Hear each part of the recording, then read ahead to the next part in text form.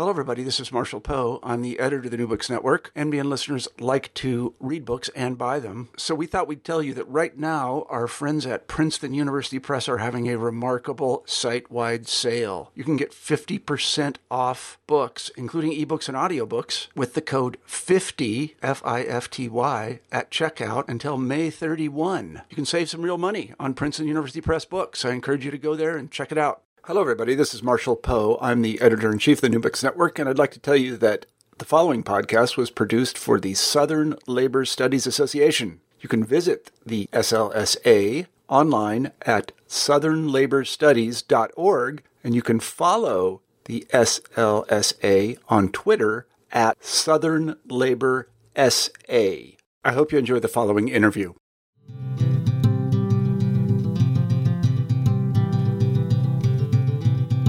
Welcome to Working History, a podcast produced for the Southern Labor Studies Association. Become a member online at www.southernlaborstudies.org. I'm series host Beth English, and today I'm speaking with Wendy Gonever, author of the new book, The Peculiar Institution in the Making of Modern Psychiatry, 1840 to 1880, published by the University of North Carolina Press. Wendy Gonever, welcome to Working History. Thank you for having me. In broad brushstrokes, could you walk us through the development of the asylum in the United States in the decades before the Civil War? Asylums in the United States developed primarily in the 19th century. There were a few colonial institutions, and the roots of 19th century asylums are found in the 17th and 18th century asylums of Europe. And they kind of grow out of the Enlightenment and this idea that human beings were perfectible through rationality, even those who seemed to be most irrational, those suffering from mental illness or insanity, as it was called. And so these were generally hospitals that treated all comers, so all range of disease, including insanity. And it wasn't really until the 19th century that you see the creation of asylums that were exclusively for the treatment of those patients deemed insane. And in the United States, the first hospital treating and accepting insane patients was the Pennsylvania Hospital, which opened in 1751. And it sort of recreated itself in 1844 as an asylum just outside the city for mentally ill patients exclusively. But before that, the very first hospital that was designated for the insane exclusively was in Virginia. And it opened in 1773, although it was first proposed in 1766. And it opened in Williamsburg, Virginia. It still exists. It's really the 19th century that you see an explosion in the number of asylums, not just in the United States, but in continental Europe and the UK. So that by the 1850s, there are in the US 29 state asylums and several very well-known, very well-regarded private asylums as well. How and why do notions and debates of slavery influence the development of the asylum in this particular moment that you're talking about in the United States in the early 19th century, 1830s, 40s, 50s? Some of it, there are a couple of reasons. Some of it is just timing, right? So the patients and the staff are people of their time, they're products of their time, and the political debates surrounding slavery and abolition and the moral conundrum that it poses in churches and in public dialogue, the patients and staff are a part of that before they enter the institution, as well as while they're in the institution. So they're exposed to it, they're thinking about it. It's part of their reflections, as even in some cases, part of for some of them, delusions. It's the milieu that they're coming from. And then you also have an institution that, even though there's broad social support that this is, asylums are serving what a perceived public need, they're not without controversy because you are depriving people of personal liberty. They do lose their rights once they enter the asylum. They can't just check themselves out. And so there's obviously a kind of a metaphoric parallel to the idea of slavery, whether or not personal liberties can be deprived of individuals, and even whether or not these individuals should be continued to be regarded as fully human and fully capable of participating as citizens in the country. And so there's this parallel there, the depriving people of personal liberty when they enter, but then also once they're in the asylum, how best to treat them. So, Whereas once it would have been considered socially acceptable to chain a so-called maniac, now in the 19th century, with the advent of moral therapy, as it was called, there's this idea that you don't do that, that you appeal to a person's rationality by being kind to them, by imposing a kind of light discipline and an orderly, peaceful environment, and that they will rise to the occasion, and that you do not need to resort to sort of chains and what they called mechanical restraint. And you see similar debates about slavery, whether or not it is an institution that requires brute force to maintain, or whether or not you could be more paternalistic in your approach to coercing labor. The other issue is the reality of free blacks and slaves in jails and on plantations who are exhibiting symptoms of mental illness or are disruptive, and what to do for them, and how best to treat them. And if they're going to be accepted into facilities where there are white clientele, and if so, is that going to turn off, is that going to be unappealing to especially middle-class white families? And this is a particular challenge in many ways for the focus of, or for the institution that's really one of the main focuses of your book, the Eastern Lunatic Asylum of Virginia, just by virtue of the fact of where it's located in Williamsburg. I'm wondering if you could walk us through the Eastern Lunatic Asylum a little bit. We'll get into some particulars later, but could you talk a little bit about John Minson Galt II, who was the superintendent of the Eastern Lunatic Asylum, and how his approach to this institution in some ways deviated from norms of asylum administration and care elsewhere? Sure. John Minson Galt was, born and raised in Williamsburg. He did leave to go to the University of Pennsylvania, where he attended medical school, which was kind of unusual at the time. It certainly wasn't required of doctors, but it was, in a sense, a family business. He had an aunt and uncle and a father, all family members who were involved in some way in the treatment of the patients at the hospital in Virginia. So when he inherited essentially the position in the 1840s, he was a young man. It was probably an expectation that is where he would ultimately work. And in many ways, he was quite typical of other superintendents in this period. He was a founding member of the Association of Medical Superintendents of American Institutions for the Insane, AMSI. It's the organization that eventually became the American Psychiatric Association. So he was one of 13 original founders in 1844. Like these men, he was educated. He was, fairly elite in his class status. And he was very influenced by what he was reading from England and from France, from the writings of Samuel Tuke and Philippe Pinel, the ideas of moral therapy that they espoused, the idea that psychological, or what they would call moral, influences could cause the physical effects that would be recognized as symptoms of insanity, and that the best way to deal with that would be the creation of this asylum, where there would be kind of rational work routines, kindness, peace, give someone a chance to essentially recuperate from whatever it is that had caused them to kind of go off the rails. And so he was a participant in this, and he was a peer, although he was a bit younger than some of his other co-founders. But he was from the South, and he was only one of two superintendents from the South. The other was from the Stanton Asylum in the western part of Virginia. And he was the only one who was fully committed to making sure or he didn't have a problem with racial mixing on the wards, either in terms of patients that were accepted or in terms of employing slaves. And this made him a real outlier. And before we talk a little more about the details of that, the patients and also the patient care, could you just sort of quickly talk a little bit about what kinds of sources you tap to get to the story that you tell in your book? Where did you find them? What kinds of things were you looking at? Because it's really, in some ways, it seems like it was very hidden research, but it's extraordinarily compelling to read.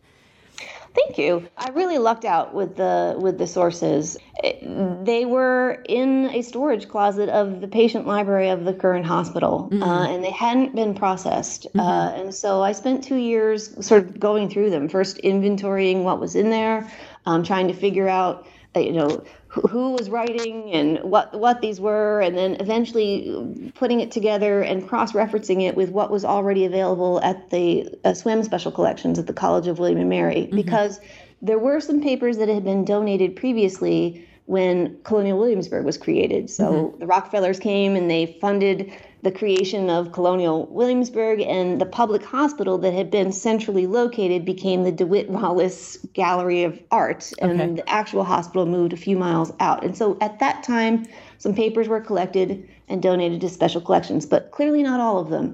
And so there were at least 30 linear feet of unprocessed materials in this storage closet that I worked in. And it was everything. It ran the gamut from the doctor's notebooks to notes from the patients, artwork from the patients, letters from patient families, letters from jailers looking to commit patients in their care. And it just everything under the sun, and none of it in any particular order. And so it was fascinating to sort of get a bead on what it was and then begin to tell the stories and to sort of cross-reference. And for some of it, they were not the kind of, there was the public face, the annual reports that asylums would put out, and I would see sort of drafts of those that the Dr. Galt was creating. But then there were also the bits of scraps of paper that fellow staff members or patients would write, or, if the doctor was thinking what slaves was he going to hire for that year, quickly jotting down their names with some money that he was going to pay them directly, so not just the contracts with their owners. So these sorts of things that probably weren't meant to be saved for posterity, but because of his very sudden death, were sort of scooped up into boxes where they were just left for me to find years later. And I really just lucked into it. Someone, I don't even remember who now, told me that there are these papers there. It was an unusual environment for research because, of course, first you have to go through training to be a volunteer at the asylum.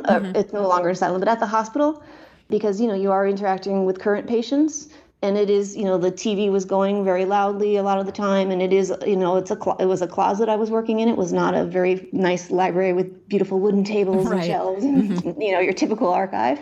But it was also really insightful to be there at a currently functioning hospital and sort of witness the really compassionate caregiving that I saw from the two librarians who were there at the time, Judy Bell and Bruce Harrell, who were kind of my mentors while I was there, and everybody on the staff. It really kind of broadened my impression of what a public hospital could be. That's really great. And it sounds like an absolute treasure trove, right? Those are the kinds of records that historians want, things that aren't made for the public, but somehow get public. So that's awesome. So let's talk a little bit about the patients and the caregivers at Eastern Lunatic Asylum, walking us back to this moment in the early to mid 19th century. Could you tell us a little bit about how patients came to be patients at Eastern Lunatic Asylum? Was the patient population relatively static? Was it more free-flowing? What was that process like? Well, so when you say, can you clarify for me what you mean by static or free-flowing? Well, I guess my question is, is there a population of patients that would have been committed in one way or another? Maybe you could talk about the process of that to the institution, and then they would stay there for decades. Or was it sort of more short-term treatment where a patient would come in for a set amount of time and then they would go back home and perhaps come back and forth? What was that like in that moment? Good question. And the answer is complicated. It's kind of both. Okay. So, the institution was conceived of, part of the appeal of moral therapy, and the reason why there was this sort of broad consensus that these were good institutions or useful institutions is that they did have an optimistic outlook. They did believe in the curability of insanity. And in fact, they barred those who were deemed to be incurable, meaning they had some sort of congenital defect or something in the eyes of those assessing them. And so they were optimistic, and the idea was that you would come in for a period of time and then leave, that you leave cured or improved.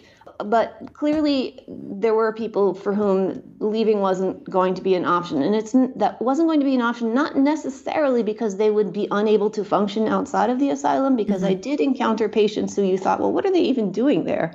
But it was going to be whether or not there was someone a family who would be willing to sort of vouch for their care once they left, or were they going to continue to be wards of the state for other reasons, either because they were deemed to be incapable of self-support, or perhaps because they represented a threat to some of the other institutions of the state, mainly slavery.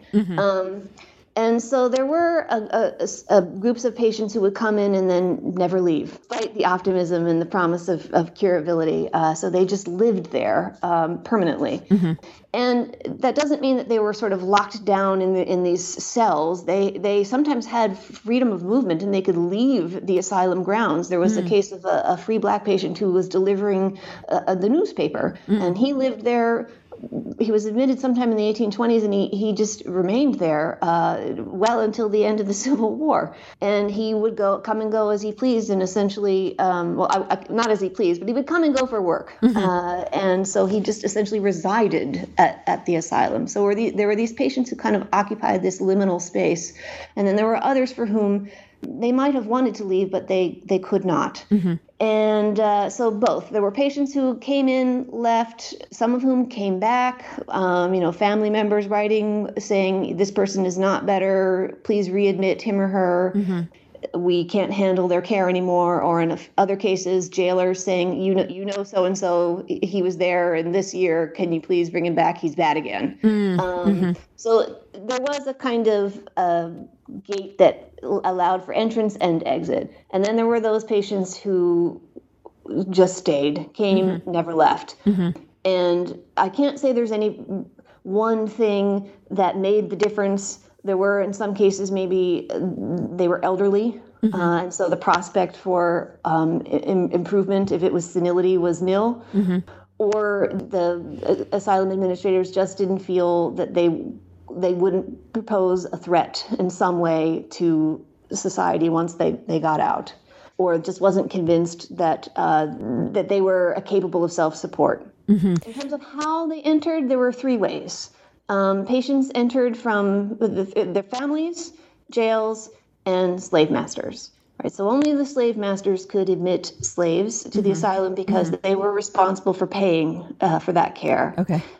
Jails admitted people who were arrested first for, a variety of transgressions, disturbing the peace, harm to someone else, or self-harm. But in some ways, it come to the attention of local authorities, and then those local authorities used their local knowledge to determine whether this was a one-time problem or something that wasn't going away and was consistent with what they understood to be mental illness. And then the third was families. And the families had a variety of attitudes towards the hospital. In some cases, they saw it as last resort, that they had tried everything themselves, that they were no longer capable of caring for a loved one who had become intractable, or they felt that it was a danger to them. And so they were looking for the hospital as a place to put that person. But in other cases, they had a more optimistic attitude themselves. And they thought, well, maybe my loved one can be cured if he or she goes there for a while and then released. So it was those were the three conduits to the asylum. One of the really central aspects of your work is how you tease out the ways in which race and gender functioned in terms both of committing patients to care, but also then in terms of diagnosis and treatment of underlying conditions and illness. So could you walk us through those things? I know that's a very big, broad catch-all question, but how did assumptions about race and about gender function in this space of the asylum? Yeah, it's a very good question. It was one of the most interesting and compelling questions. And please do interrupt me if there's something that you read that I'm not bringing up. Sure. Again, there's sort of the public face and then what actually goes on. So publicly, the asylum superintendent talked about race indirectly through talking about slavery and suggested that, and he was certainly not the only one who was sort of making this argument, even though for much of his life he was not a kind of pro-slavery ideologue, he did become more hardened in his views in the 1850s, as many white Virginians did.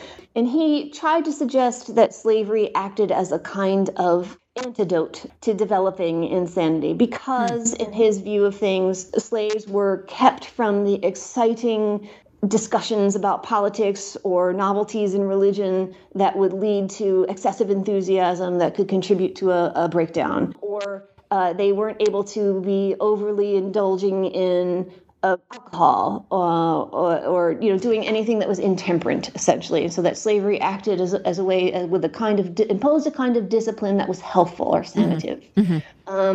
At the same time, that's the public argument.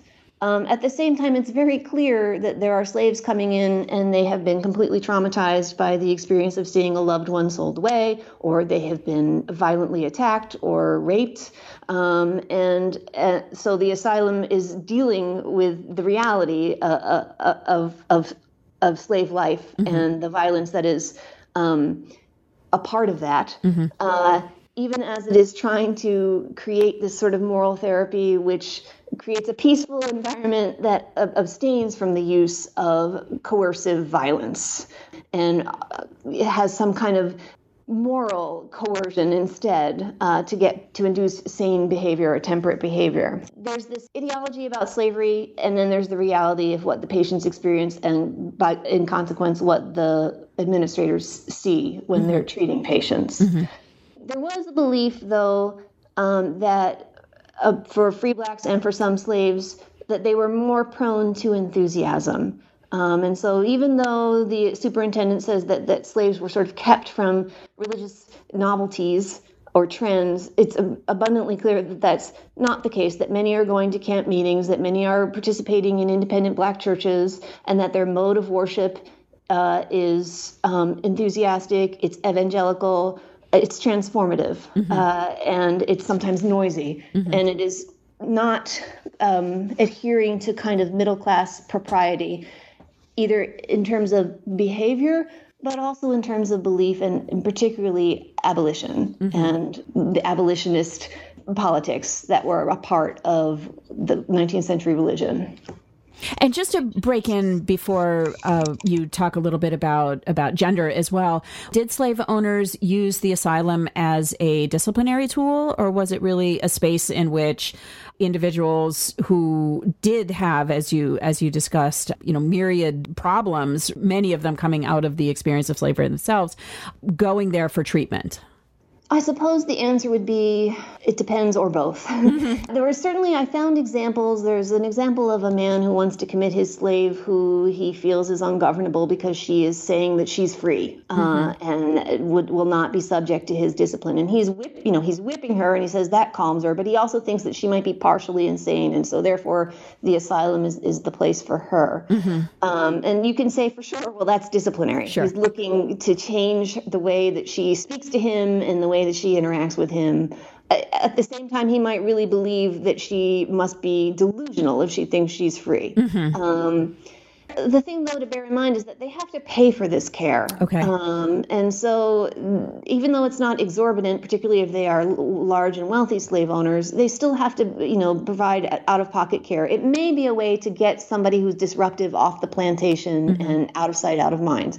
But I do see other instances where, like a slave who had become perhaps senile and was a burden to keep, could no longer provide service, but the family still felt some kind of sense of obligation to care for that slave and not just abandon them, that they might be looking for a place for convalescence, be that convalescence permanent or temporary. And so it really runs the gamut in terms of attitudes. So it is both disciplinary in that they're looking for a change in a way that will not be imposed upon, and that may even give them a sense of their own beneficence because they're willing to pay for medical care. But at the same time, it's not the most effective tool for discipline because you have to pay for it. Sure. Okay, that's good clarification.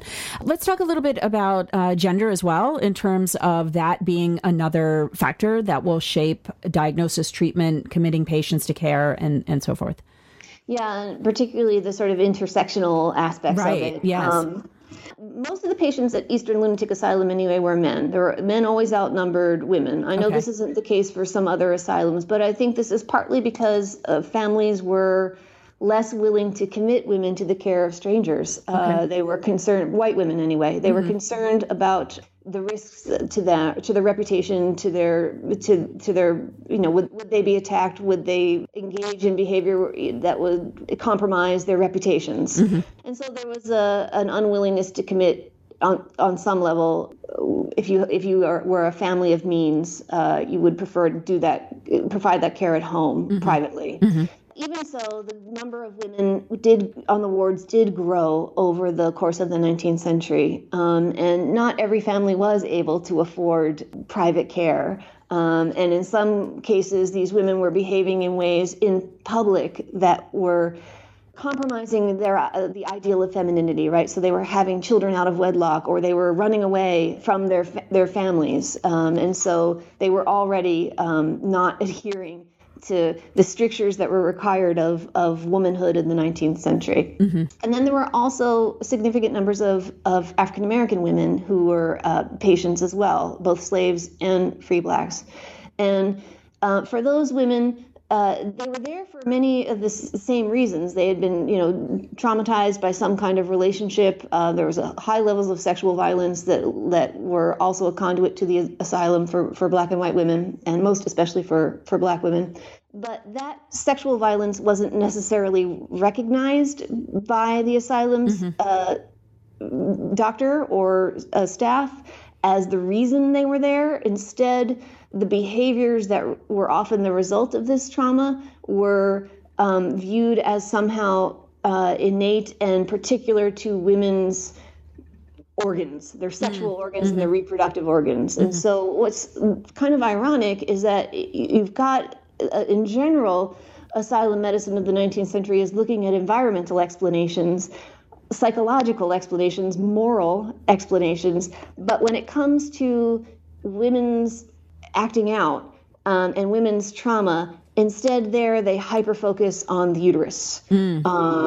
And they look for ways in which menstruation might be a factor in women's irregular behavior. And they essentially choose to ignore some of the real social causes that are behind women landing in the asylum. And in terms of the dynamic between black and white women, the hospital staff tend to view the enthusiasm of black women as natural and as particular to them. And when they see it in white women, even in equal numbers, they ignore it and they create sort of a separation. So there's racially mixed wards, but in the 1850s, Superintendent Galt imposes a separation on black women and white women, either in terms of the nature of the work that they do while they're there, their residence, and the sort of expectation for what proper decorum will be for black women versus white women.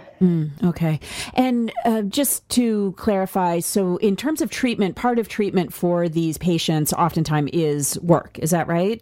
In the asylum, and things like what, cleaning or cooking, or what does that entail?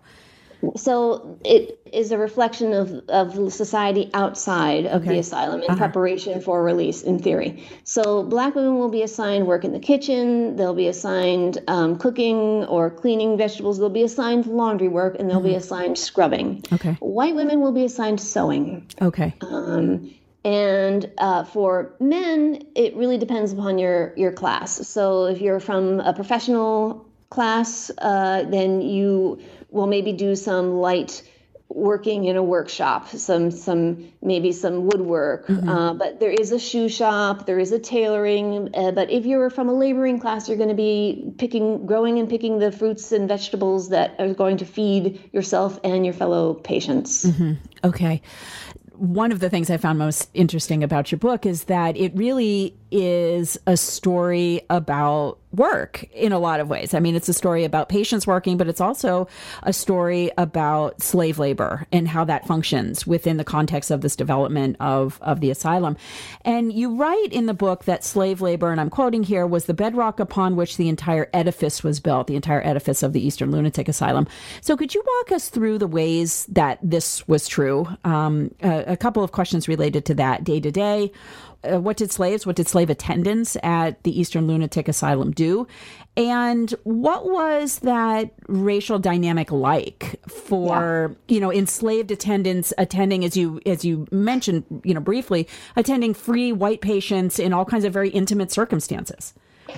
Yeah, I think it was highly unusual. So basically, the day would begin for enslaved attendants, and I should say that all of the attendants were enslaved. Mm-hmm. Okay. Yeah. So there were a few white staff members, and increasingly more after the 1850s, but all of the day-to-day attendance on patients was done by slaves at Eastern Lunatic Asylum. Okay. And the day would begin before dawn when they would get up and they would make the breakfast. Mm-hmm. And in some cases, you're talking about, by the middle of by the 1850s, you're talking about over 300 to 400 patients. Mm-hmm. So making breakfast for all of them, and then delivering the breakfast, and then seeing to the patients getting dressed and emptying out their chamber pots, cleaning up their rooms, taking them to their various locations so that they would have some kind of occupation. And again, the occupation was supposed to be a kind of healthful discipline and a way to keep their minds from turning inwardly morbid, keep them occupied, keep them doing something.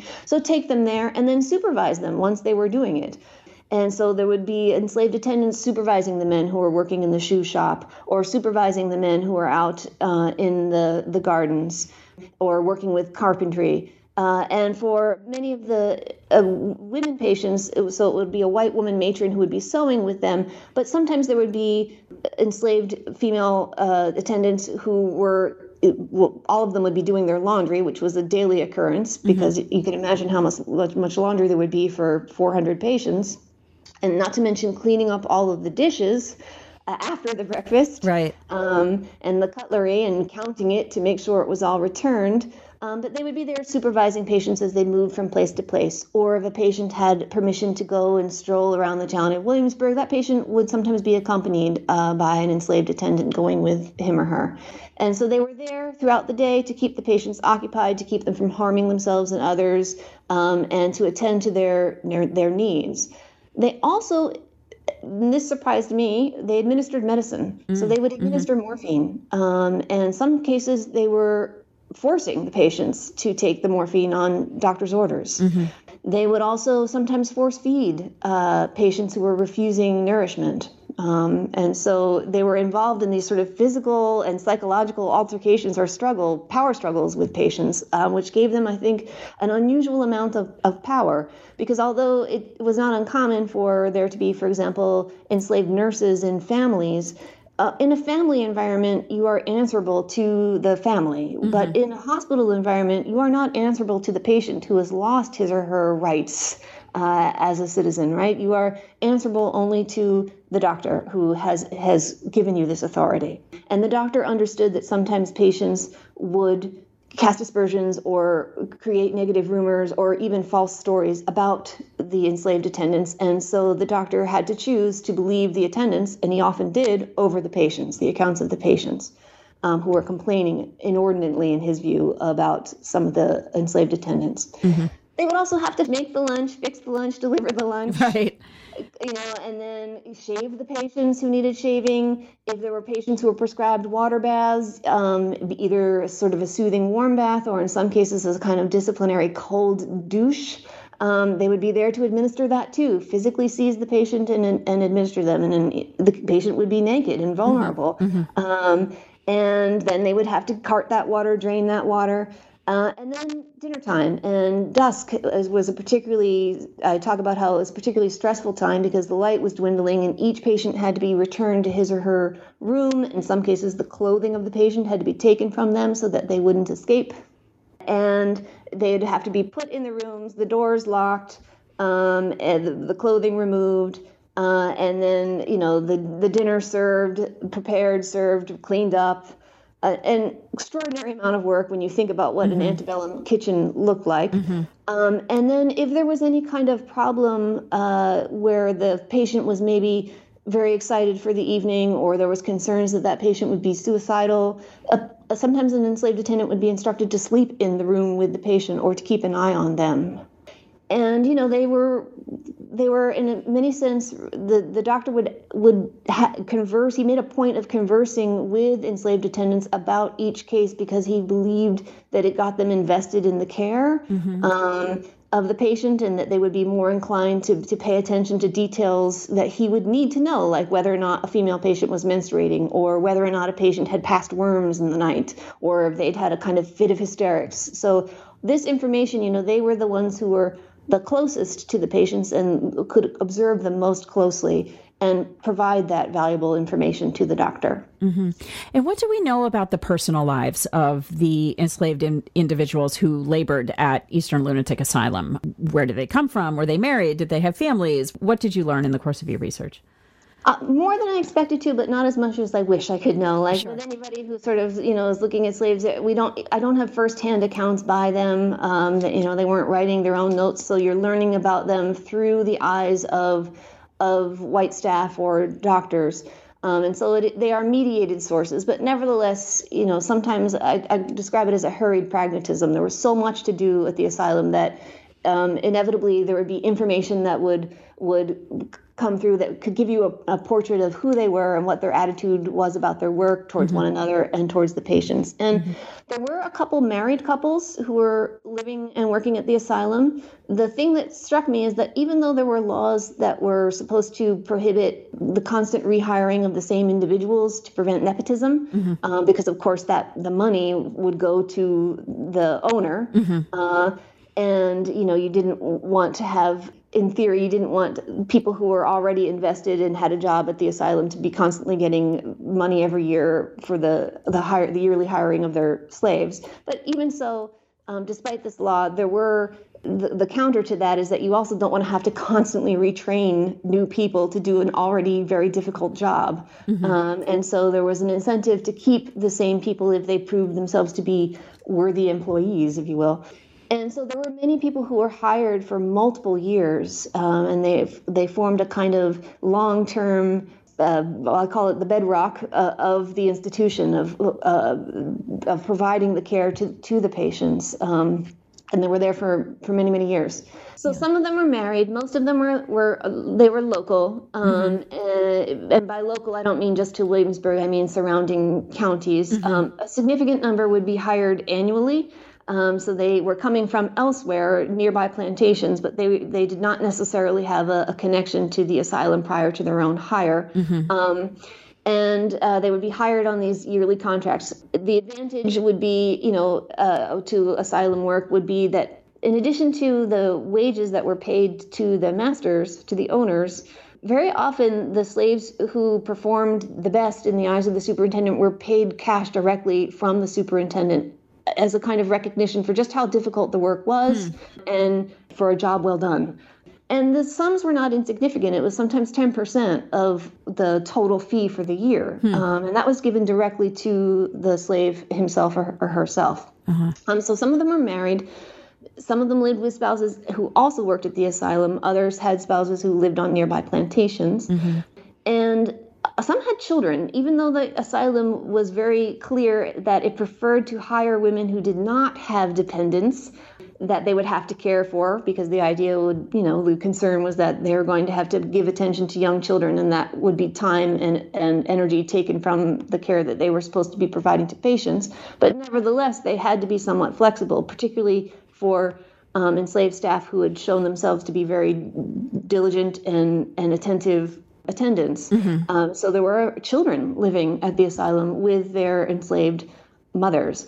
Initially, before Galt arrived on the scene in the 1840s, very often the slaves were able to go home to their own families. But when Galt started to make these changes and try to initiate moral care at Eastern Lunatic Asylum, he insisted that slaves sleep on the premises, that they be there that there be someone there constantly to attend to the patients. The men were given sort of rotating passes to go off and visit their families. Not so the women. The women were there all the time, and they were constantly employed and tasked with a pretty high degree of drudgery, but they had kind of also a kind of, I would imagine, a kind of community that emerged between them, for people who worked for many, many years together. They knew each other extremely well. And in some cases, for the patients who had come in and then never left, particularly some of the free Black patients, they were working alongside the enslaved attendants, and in many ways kind of became de facto enslaved attendants themselves, caring for convalescent patients, working on cleaning up the laundry. And so that was also not an unusual occurrence. Right. How did the administration and the treatment of patients at Eastern Lunatic Asylum fundamentally alter during the Civil War? And then what happens during Reconstruction? Could you give us a sense of what happens in war and then what happens in the aftermath? Well, as you might expect, the war kind of throws everything into chaos because Williamsburg is in a Union-occupied zone. So after the Battle of Williamsburg in 1862, it becomes a kind of shifting boundary between the Union forces and the Confederate forces. The first thing that happens is that Galt overdoses on laudanum. And he had been struggling with an opiate addiction for some time, and either intentionally or unintentionally took an overdose and died. And so the question that is immediate is, who is in charge of this institution? The Union Army appoints someone with no experience, and there's a lot of kind of moving back and forth for who is responsible for this state institution now that the state is in chaos, is in war. And it goes back and forth between federal forces. And interestingly, though, even when the Confederate were able to push back the Union line, they never want to assume responsibility for the hospital because of the demand for resources that would impose upon them. So even when they are pushing back the Union periodically, and in some cases capturing some of the enslaved attendants and forcing them to come back to Richmond, presumably to work in the hospitals there, because an enslaved attendant with experience in a hospital would have been a valuable commodity, a valuable employee. They never take it over. And so it is primarily the federal money that supports the hospital during the Civil War. Even so, it is a period of general decline because obviously the support of a hospital is not the top priority of the moment. And then there's also the uncertainty about who is in charge and for how long. And for some of the white staff, they see the enslaved staff with whom they've been working for many years as insubordinate during this period, especially after the Emancipation Proclamation. The Emancipation Proclamation doesn't actually liberate those slaves who are in territories that are under federal control, but it does bring up the question and make it seem imminent, the prospect of liberation, of emancipation. My own perspective is that it is the white staff who are actually kind of insubordinate in this period, and that they are not aware of just how challenging it is for the enslaved staff or African American staff to attend to the patients when there is so little money coming into the asylum. It's completely unclear the chain of command and who is responsible for what. And they are running the risk of capture and forcible relocation to Richmond. So it's kind of chaotic. The care declines. Certainly the records decline. So there isn't as much detail about what's happening on a daily basis and who is doing the providing of care. And in some cases, there's no refurbishment of clothing. And there are reports that patients are near to starving at various points, even when they're being rationed by the Union Army, because there's just not an abundance of food and material provisions. There's no more medication coming in because even before the Union occupation, there had been a blockade that prohibited the superintendent from getting medication, and he was giving it liberally to Confederate forces. Mm-hmm. By the time the war ends, there are reports of sort of patients in tatters, unable to kind of go out in public because their clothing is so threadbare. There are reports that there are increasing numbers of deaths because of infectious disease, people being confined in close quarters, and just general disruptions. At one point, there's a kind of invasion, a temporary invasion of the Confederate forces, and it's happening on the grounds of the asylum, where patients are like watching them, and a couple of them disappear in the melee with no accountability as to where they ultimately went. So real chaos. Right. And so what happens then during Reconstruction? Because we see the asylum becoming more regimented again, but with significant changes. Is that right? Yeah, really significant changes. And again, this was a part of the narrative that surprised me as well. Just to backtrack a little bit, one of the things that I said that made Galt an outlier is that he was not offended by the prospect of racial commingling on the wards, and that this didn't bother him. But his fellow colleagues professional colleagues in the association did not agree with him about this. And they were very critical of him, and they felt that it was a sign that it was a backwards institution, that it didn't have racially segregated wards. Mm-hmm. To them, it was as logical as making sure that there were different wards for men and women. And so, partly out of necessity and partly out of principle, he also began to think about ways that the asylum could be improved upon, because, of course, the practical problem with accepting free blacks and slaves as patients is that increasing numbers, paid patients, private patients, their families paid the most amount of money. And so per capita, to care for someone when the state is only willing to pay a fraction for a free black patient that they are for a white indigent patient, that means you have less money annually to attend to an increasing number of patients. And so it creates a kind of financial compression that makes it hard to function. And so he began to experiment outpatient care. Mm-hmm. The idea that, for example, there's a free black patient who was admitted, and eventually he decided that she was well enough that she could go work for a family in Williamsburg and be their cook. And I mentioned previously that there was a free black patient who delivered the newspaper and then would come home to the asylum at night. Mm-hmm. And so he begins to sort of toy with this idea that maybe community care is the way to go, and that the asylum can kind of function as a place where people can come back to it if they are not able to behave in acceptable ways, or if they begin to exhibit disruptive behavior, or symptoms of their illness mm-hmm. recur. And he is never able to sort of do this to the extent that he wants to, but it's an idea that he actually publicizes, and it's one that he reads a little bit about other examples, particularly of Giel in Belgium, mm-hmm. Which had started as a kind of Catholic pilgrimage place and then became a kind of communal care model. But it was one that was really panned by most asylum physicians, and especially in the U.S., where it seemed implausible. And it seemed like an affront to everything that professional doctors had been trying to build. That they're trying to, shore up their credibility as promoters of asylums and be entrusted with public funds to create all of these public asylums where patients are supposed to be getting a different quality of care, a professional medical care that they can't get at home. Mm-hmm. So to suggest that actually doctors aren't needed and the best solution might be community care is a way to kind of undermine the professional credibility. So I really feel that the example of slaves hiring out and the fact that the asylum in Williamsburg hired out slave labor to function kind of provided the impetus for him to think about this in terms of patients and what mm-hmm. patients might be entrusted to do in the community and how best to provide their care. So for practical reasons and for reasons of principle,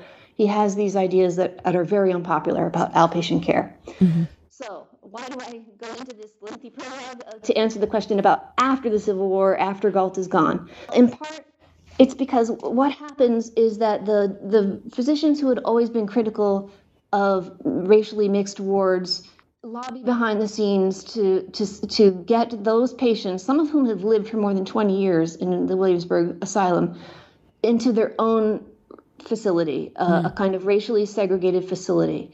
Rather than being a kind of place that the administrators of these newly created segregated hospitals for African Americans, they're not African American themselves. They are white. Mm-hmm.